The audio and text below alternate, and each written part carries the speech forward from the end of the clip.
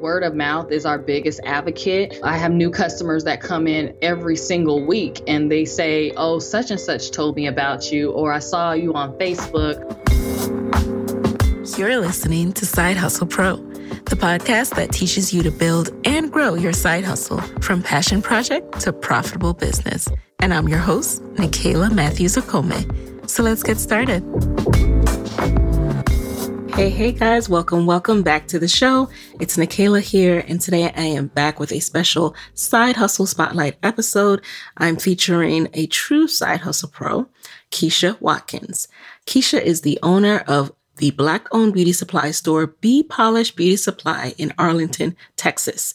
Now, Kesha has had a successful career in the human resource profession, which she still works in. She works full-time, but she's also passionate about entrepreneurship and being her own boss.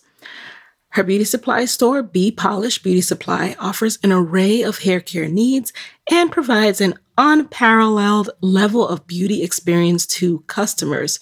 Her hope in opening BPolished Beauty Supply is to provide representation as an African-American owner in the beauty supply industry and promote entrepreneurship to other women.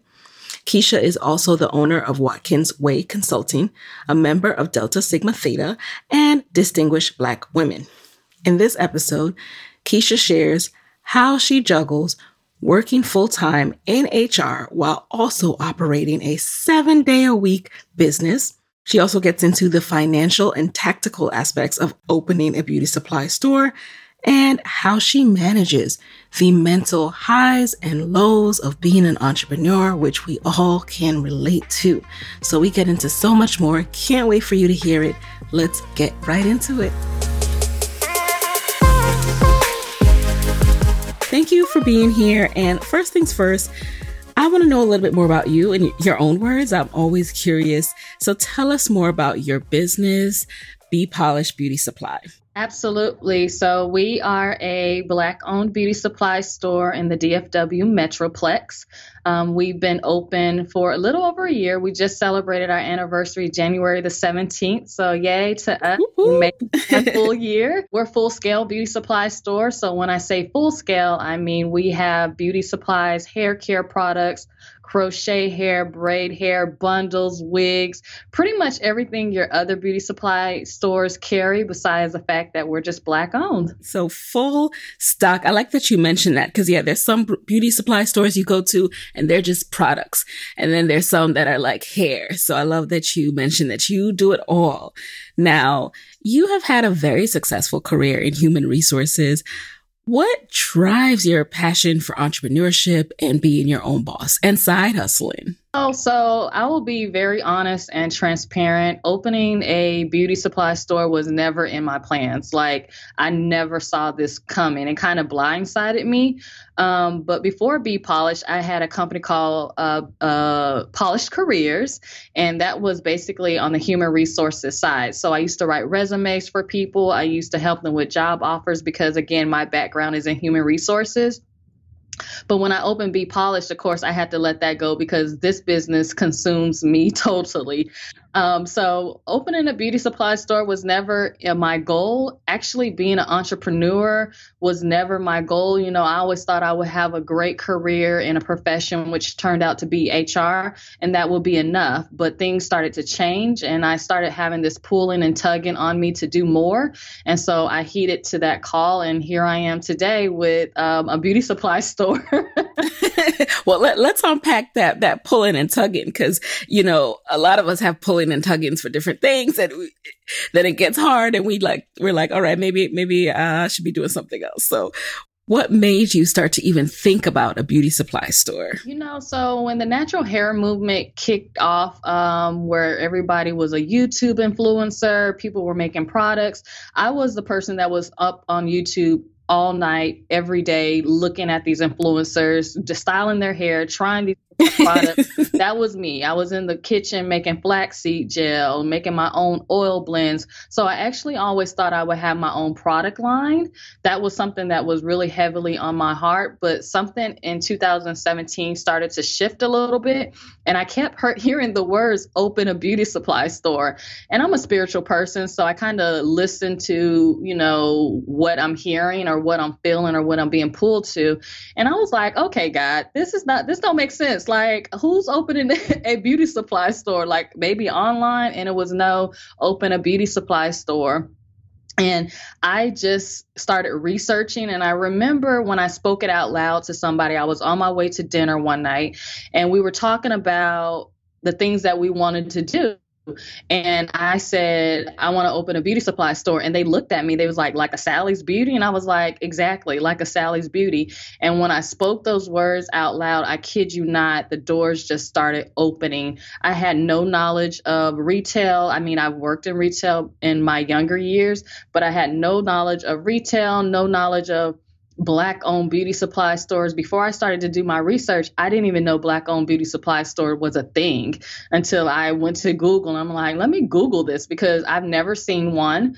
I've never heard of one. And this is something that I wanted to do. So I'm like, maybe I'll be the first one. But to my surprise, I was not.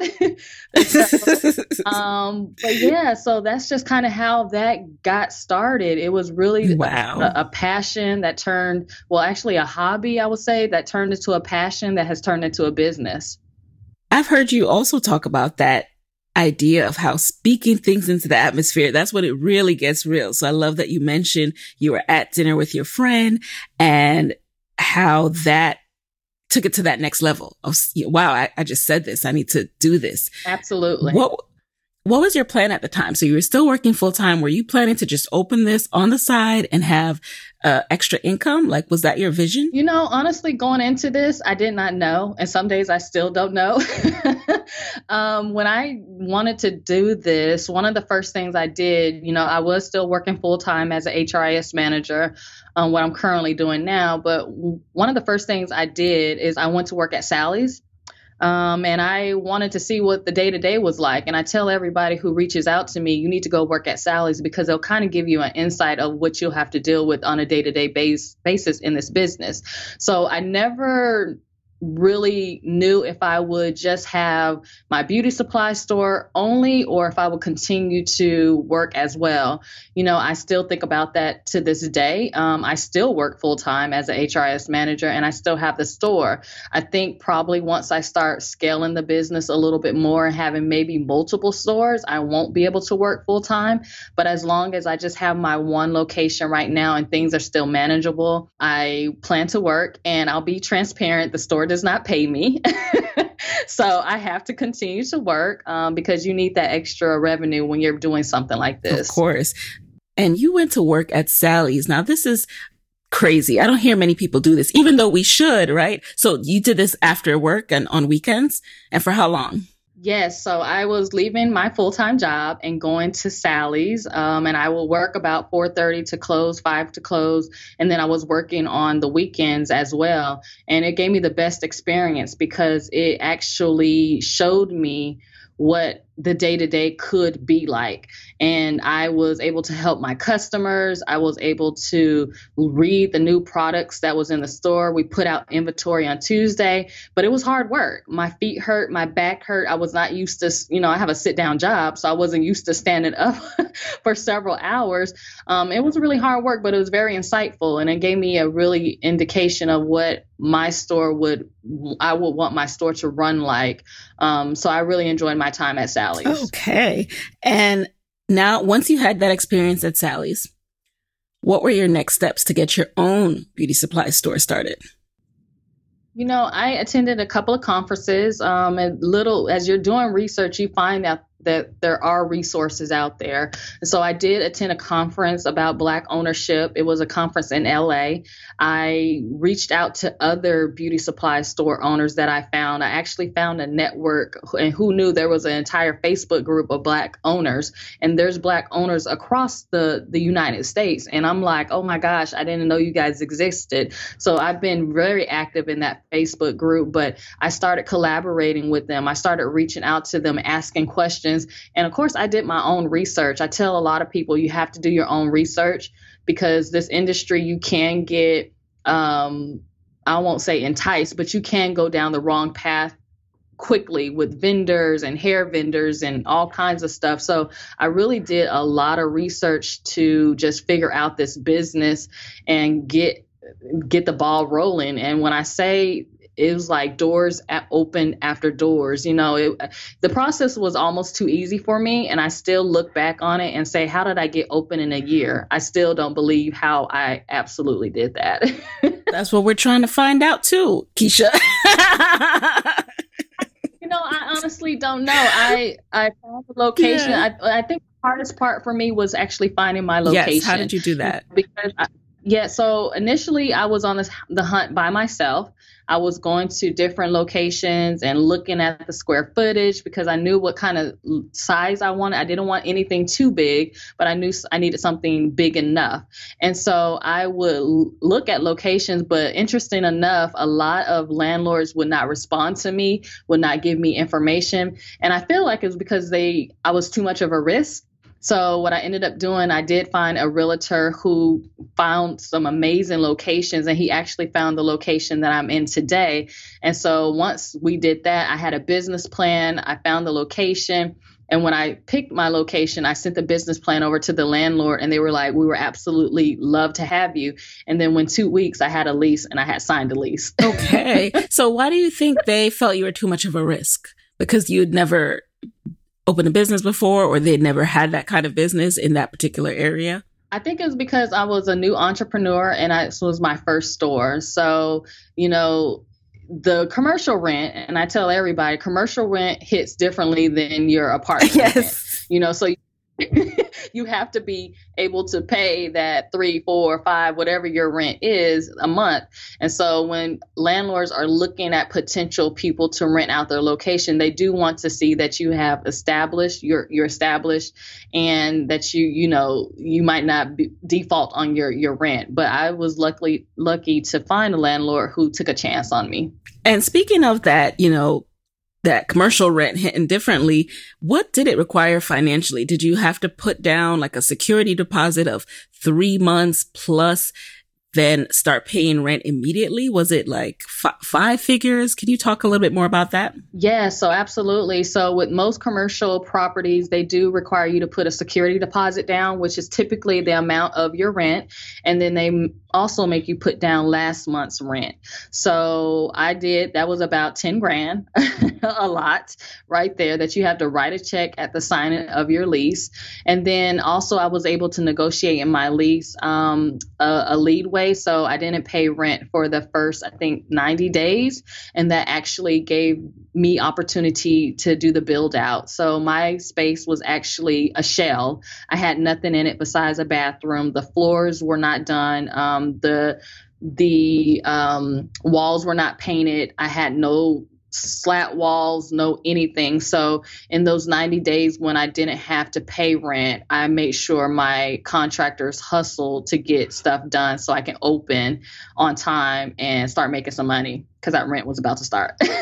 Yes. And, Kesha, I'm so impressed by you, because all I keep thinking about is all the different components involved in opening this. So not only are you putting down 10,000, but at the same time, you had to have search for contractors in advance so you can hit the ground running and get them to start making this more than a shell. And were they able to do that within the 90 days? They were. And so I got everything done right on time. And that's why I kind of say sometimes I feel like my process was too easy, because everything happened the way it should have happened. That made it easy for me. Right before I signed my lease, I got laid off on my job August the 1st. So I got laid off on my job August the 1st, right in the middle of my process. I had already got the funds that I needed. I actually took out a personal loan because I could not get a business loan.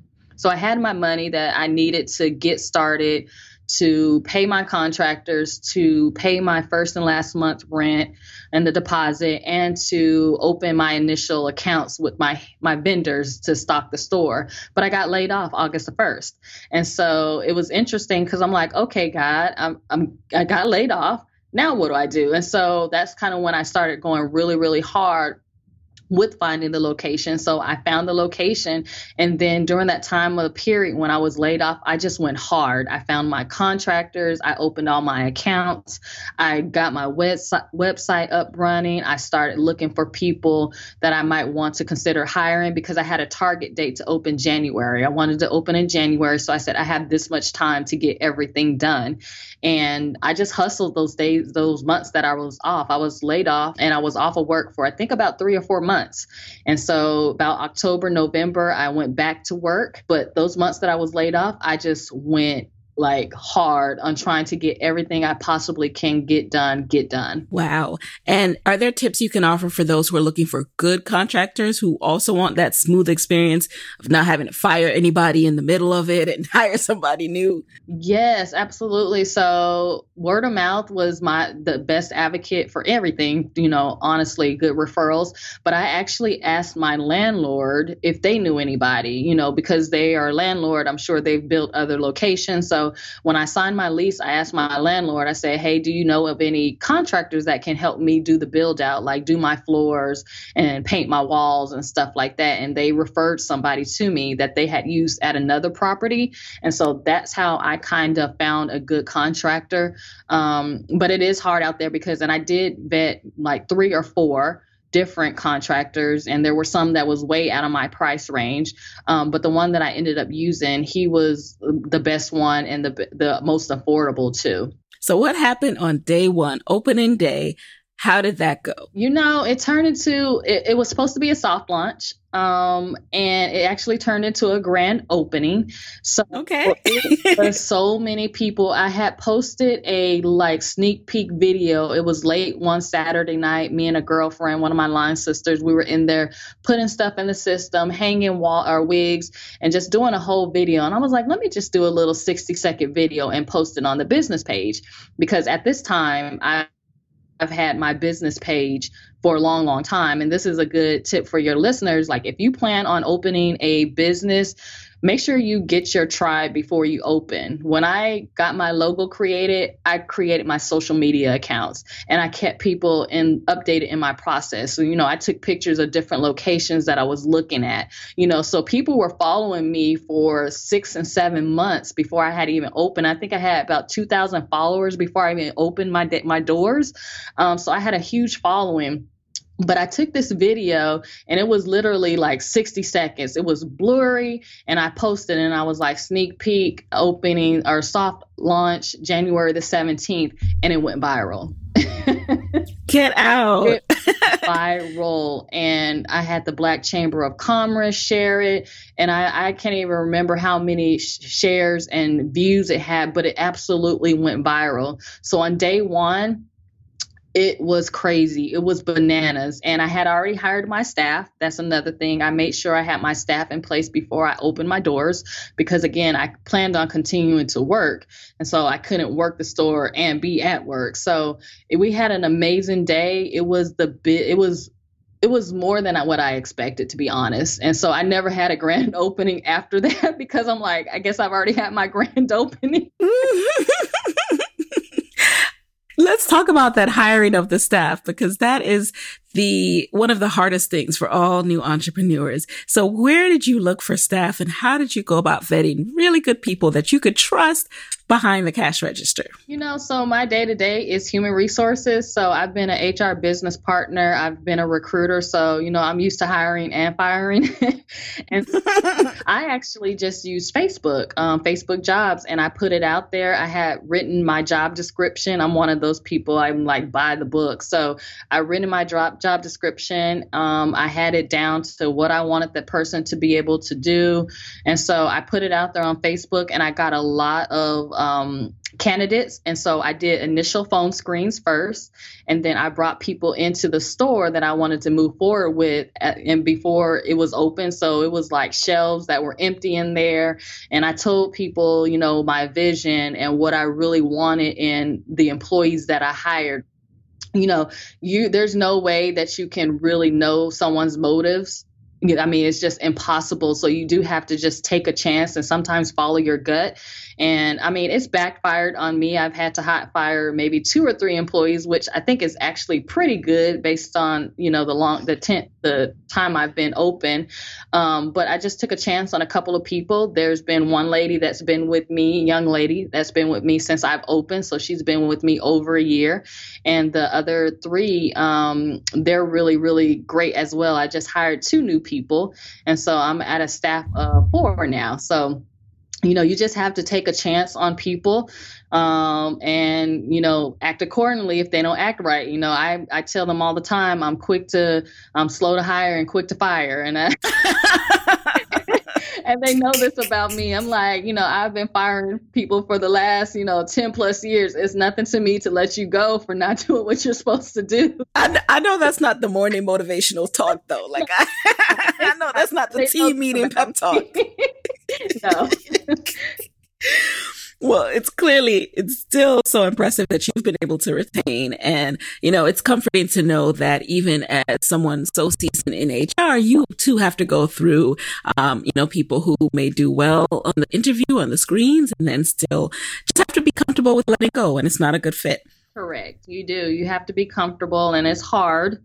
But it's a necessary because your staff can make or break your business in this industry. Mm-hmm. You know, as a Black-owned beauty supply store, we are expected, not preferred, but expected to offer great customer service and to know more than our counterparts in this industry know. So it's an expectation for us. And I tell my staff, my customer service, my customer service is non-negotiable. That is something that we continue to do. That is something that we will always do. So if I get any type of complaints from customers about whatever, you know, I'm going to have to have a conversation with what happened. But if it's a reoccurring event, then I have to make some hard decisions. And speaking of that, why do you think, especially now having been doing this for a year and change, why do you think having a Black-owned beauty supply store is so important? You know, outside of just the numbers, you know, I read, I think it was a couple of years ago, that this industry is a $52 billion industry, somewhere around there. And we don't have any ownership. Black women and men have the least amount of ownership in this industry.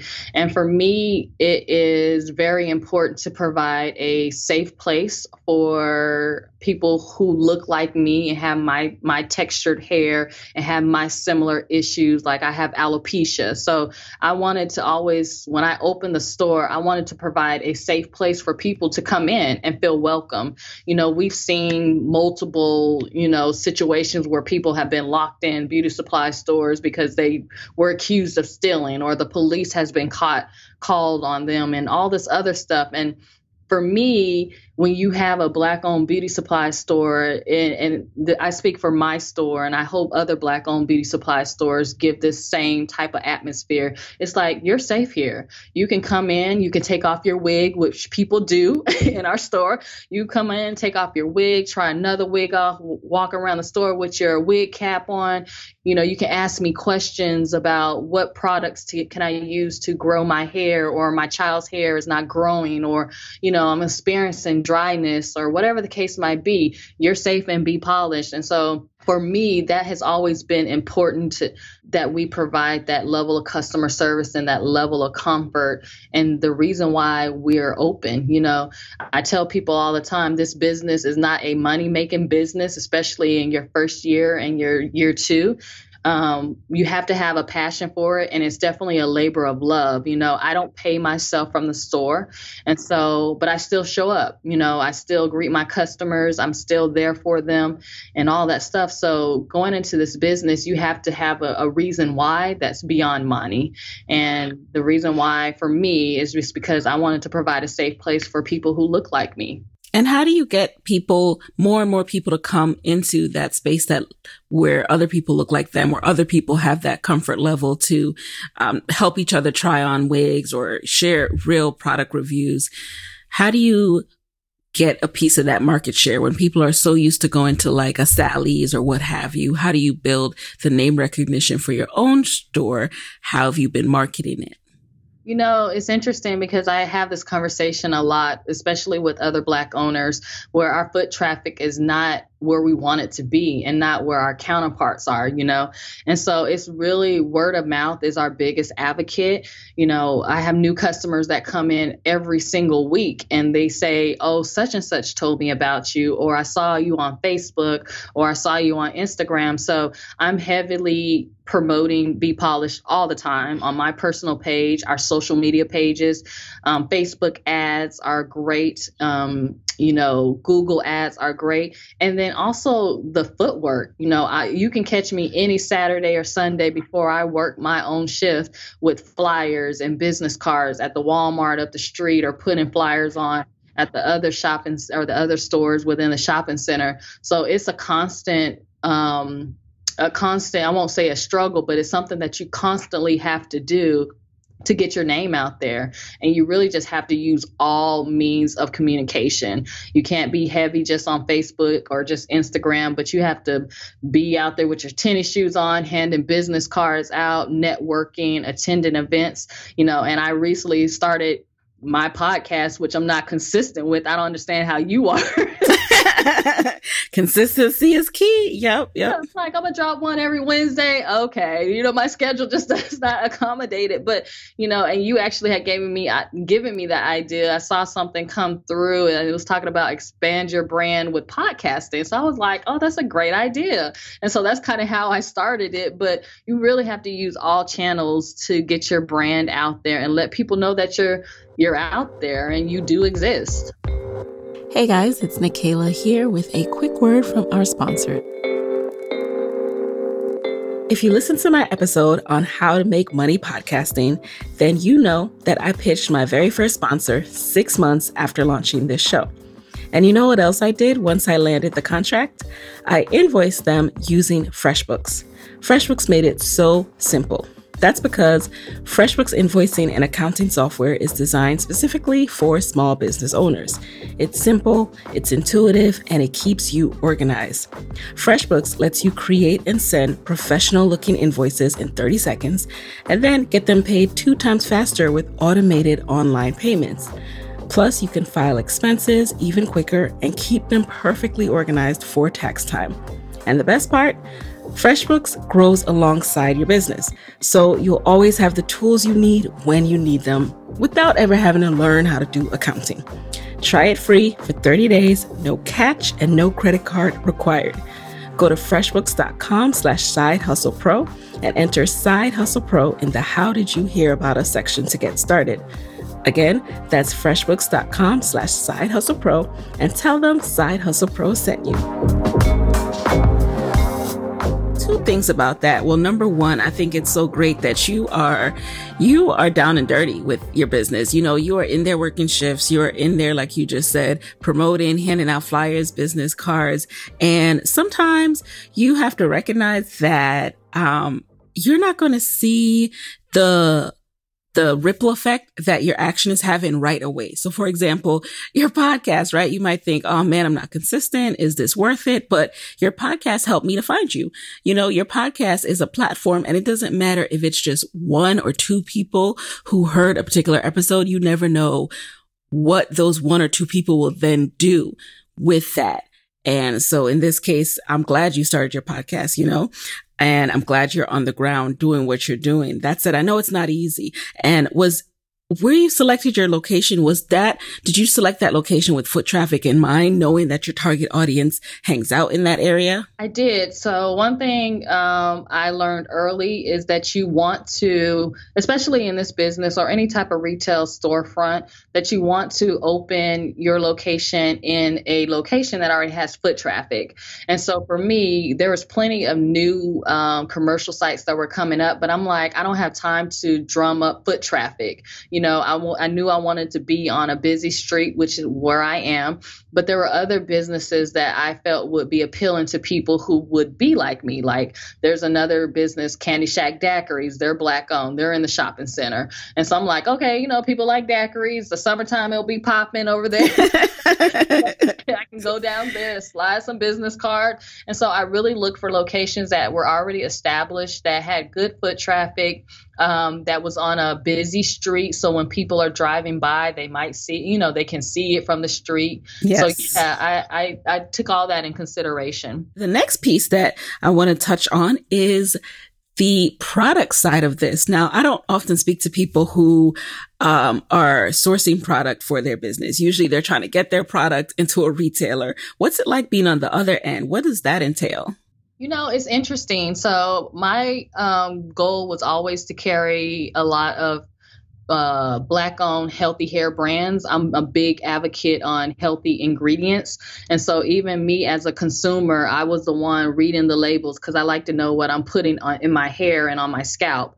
And so it's interesting because I already kind of knew my product mix that I wanted before I opened. Some products that I use heavily, like my favorite products like Soultanicals, Curls and Potions. Those are products that I was using as just a regular person. And so I'm like, I definitely have to keep these in the store. And so it's just interesting because you do get people who have new products like the niche, the indie brands that want you to put their want you to put their brand in your store. So you deal with that a lot. I get emails all day, every day. Hey, I have this new hair care line. I want to put it in your store. What do I need to do? But choosing your product mix is really about who your target audience is. Most people who knew me before I actually opened the store and my people that, family and friends, they knew that I was all about healthy hair, natural hair care products. So that's kind of the brand that I had built before I had even opened. And so that's kind of what people expected to see when they came into BPolished. And I'm still very much in that lane. I carry a lot of brands that you don't find in other beauty supply stores or like Target or Sally's. I pride myself in that. And I carry a lot of local brands too, that have great ingredients. So it's just interesting to have to source those things. And I do all of my own inventory. So I'm the one that's buying products for the store. Nobody else does that for me. And I'm very careful about what I put in the store and what I put on my shelves. What is the buying process entail? Does that mean that you are asking for a minimum supply and also then having to pay them at the time, or do you pay out proportionally or percentage wise when their products sell? It depends. So a lot of our brands that we use today, like the Mayels and the Maine, you don't get to buy those directly from them anymore. When they were, not in the big box brands, which is your Sally's and your Targets, you could go directly to them and buy from them. Now you do have to find distributors, which there are several in the US, but you buy through a distributor. And I use maybe one or two, maybe three, and you basically submit your order to them. And for one of my distributors, I actually have terms, which I'm so thankful for. I have a 30-day term, so I don't have to pay them until 30 days after they issue my invoice. And so for others, you might have to pay immediately. And then for those that you're buying directly from, like I buy my Soultanicals directly from Soultanicals, and I buy, certain products directly from the manufacturer, you pay immediately. And some of those brands, they do have minimum order quantities, which you'll see what they call as MOQs. And so they might say you have to buy a minimum of 6 for this particular product at a wholesale value. And so it just depends on what the brand is and if you can buy directly from them or if you have to use a distributor. Now, everyone wants to buy directly from the manufacturer because it's cheaper. When you use a distributor, they tack on their percentage to get their money. So, I try to buy as much as I possibly can directly from the manufacturer to keep my costs down. Even though you have to pay up front. Absolutely. Yes. Interesting. And thank you for sharing that process with us. And so what happens if let's say someone reaches out to you about having their product on the shelf? Is there a trial period just to make sure that you'll make your money back? I've taken a chance on some small brands and they did not necessarily work out the way I wanted it to.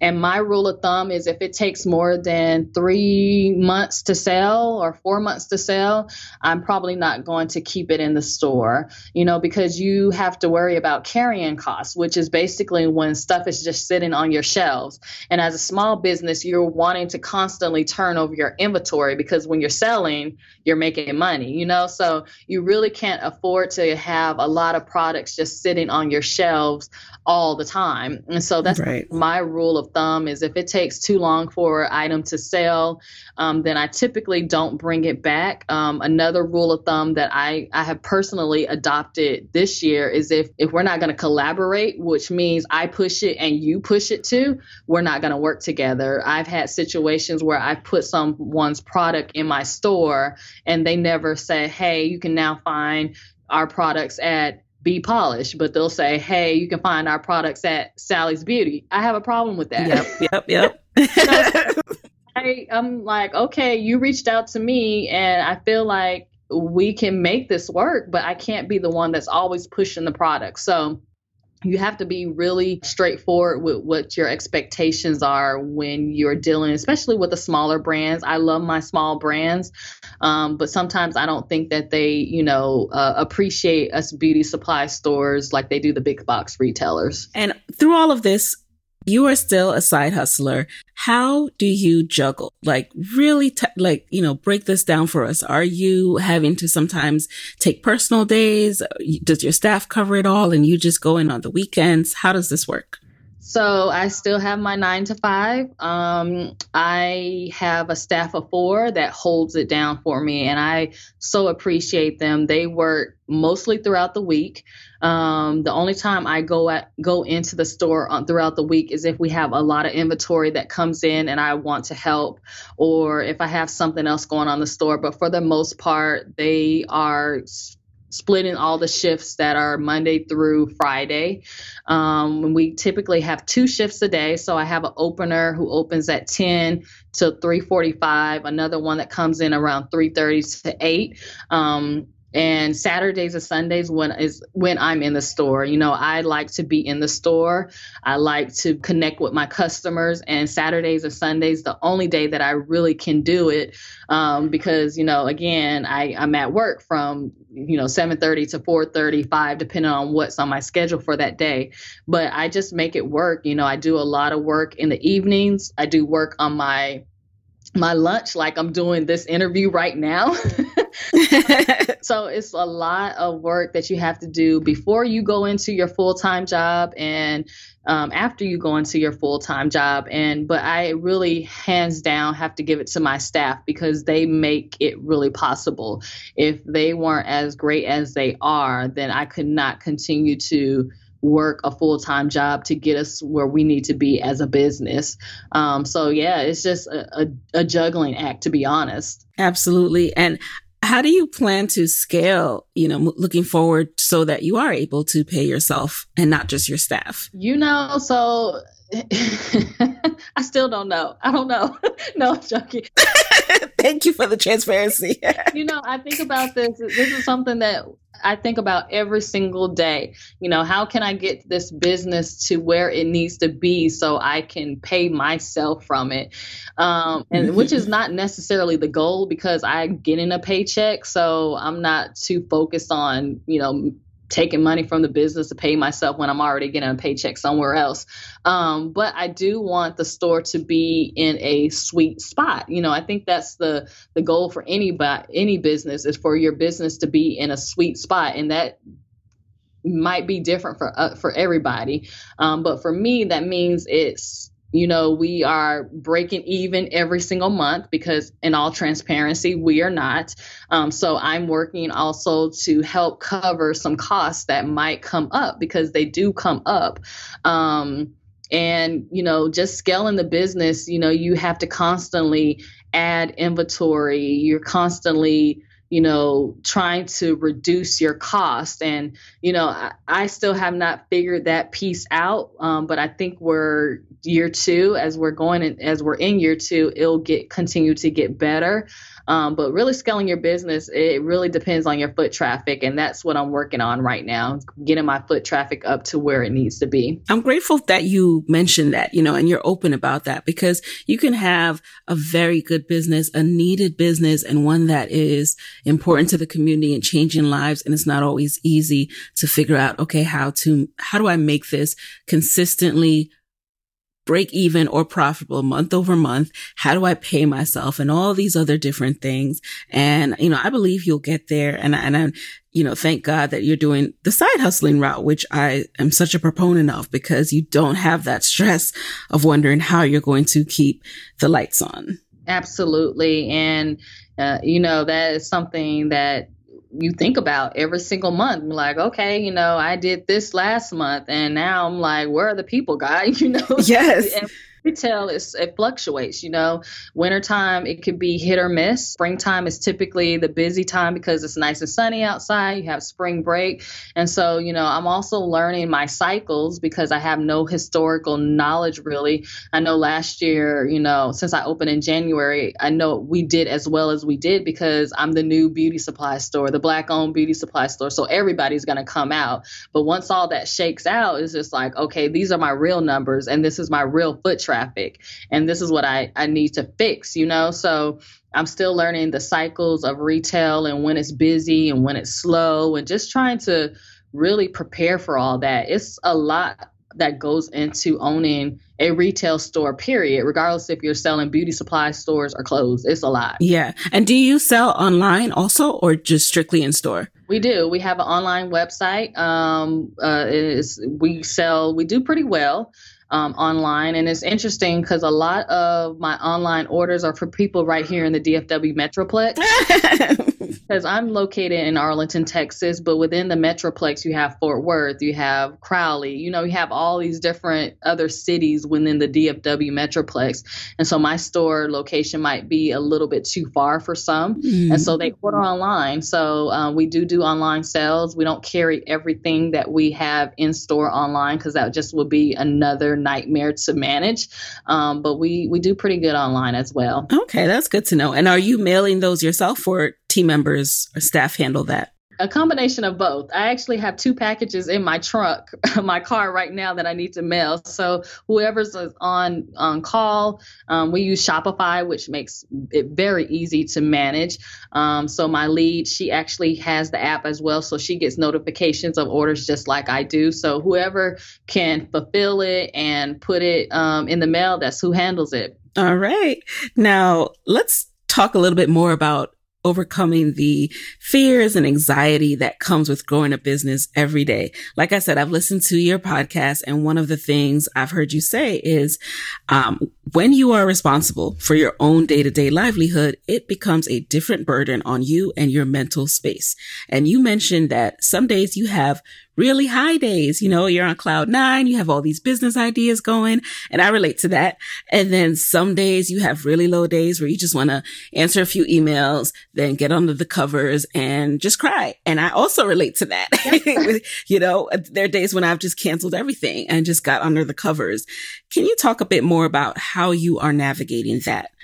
It's really day by day. I try to manage my stress as best as I can. I'm an advocate of trying to have healthy, lifestyle. So I work out, I try to eat healthy, try to get as much sleep as I possibly can. But it's really a day to day struggle. Some days I feel like, and I think I spoke this to someone else, I said, some days I feel like I have entrepreneurship depression, where again, that's the highs and the lows. We can have $1,000 day and then like $100, $200 day. And I'm like, what the heck, So it really just depends. And I try to not let my low days get to me as much as anymore, and really just talk to myself and say, Kesha, this is part of the business. It's not always going to be great. And I just have those conversations with myself. I've started journaling, to kind of help get some of that out, because you can talk to your family and your friends, but they're not going to understand unless you're in the situation and they're in the situation. So I do journal, I do pray, I do read my Bible to give me some encouraging words. I listen to amazing podcasts like yours. I've listened to every episode. Oh, thank you. It's those things. I do. I'm like, on the days where I need some oomph and I'm like, I need to stay focused, I need to get, some motivation. I do. I go out and I listen to amazing podcasts, because I think the more you hear great things and the more you hear other people's stories, the more it helps you and motivates you, and it makes you realize you're not alone. I think sometimes we feel like we're alone in this struggle, especially entrepreneurs, but we're not. There are other people who are going through just like that. And so to hear other stories, it makes you feel better, because you're not like, okay, I'm not the only one that's not where they need to be in life, So I really just try to manage it day by day. As someone who works in HR and also has a side hustle, do you have any best practices for people who one of their anxieties might be the fact that they're juggling and they're keeping their side hustle on the low? What are some ways to side hustle and do it in a way that you are not going to get fired and you are not, going against any rules of your employer? Absolutely. So definitely leave your work outside. I try to, as much as I possibly can. My staff knows that if they absolutely need me, to call me, or they'll text me or something to that nature. But I'm not at work taking phone calls from my vendors like, yeah, I need 2 18-inch virgin hair buns. I'm not at work doing that on the work phone and, all that stuff. So I really try to keep it separate from my day to day and do everything that I need to do in the evenings or before I go to work. And you really have to just prioritize. I've learned to start saying no to a lot of things, because people want me to come to events in the middle of the day. And I'm like, I can't, I have a job. And so I've learned to respectfully decline invitations and, say I'm at my max capacity with everything that I have going on. I can't participate in this phone call, or I can't participate in this event that you want me to go to. So prioritization is the biggest thing. And time management. I'm a sucker for getting on Instagram, and before I know it, I've spent not a whole year, but a whole hour on right. Instagram. And so I really just try to learn to do my best with my time management and priorities, and just really writing task lists and saying, okay, these are the things that I need to get done at work and outside of work for the store. So you really just have to use multiple tools. That is so true. And, that definitely helped me out a lot. And it's also like, for me, that was also a management tool for managing the mental load in the mental space, when I was able to separate the two, when I was able to just say, all right, I'm at work now, I'm not thinking about that. That helped me to not stress about either one. Or, okay, I'm at home now, I can focus on Side Hustle Pro. Now, before we get into the lightning round, I'm curious to know, if you had a chance to start your company all over again, would you do anything differently? If so, what? Would I do anything differently?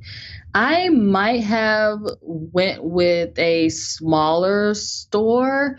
The store that I have, it's nice size. It's actually 1,900 square feet. I only use 1,300 of it retail.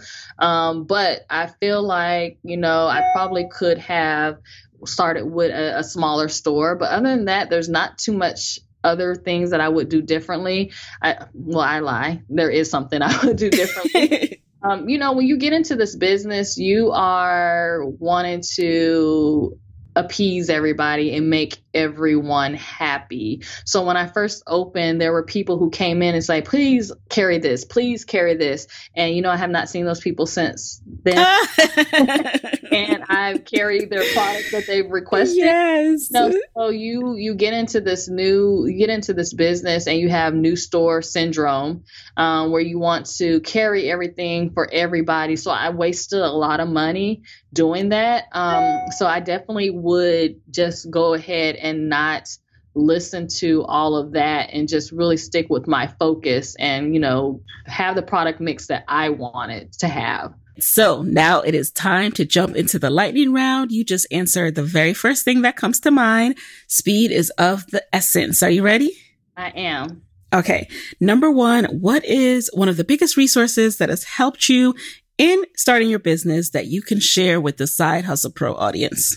Definitely the Black Owners Facebook group. There's one out there, and they are a huge support system. All right. Number two, what's been the best business book that has directly helped you with your business? I would have to say Profit First. Number three, what is a non-negotiable part of your daily routine? Prayer and reading my Bible. I start off in the mornings with it every single morning that I can. All right. Number four, what is a personal habit that has helped you significantly as a side hustler?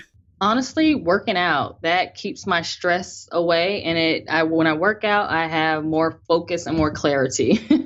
Number five, what is your parting advice for fellow Black women entrepreneurs who want to be their own boss, but are worried about stepping out on faith and losing a steady paycheck? Just go for it. You do not know if you will succeed if you don't start. So give it your all. And when you give it your all, you'll definitely see the fruits of your labor. All right. So Kesha, where can people connect with you and BPolished Beauty Supply after this episode? My Instagram is BPolished_CEO.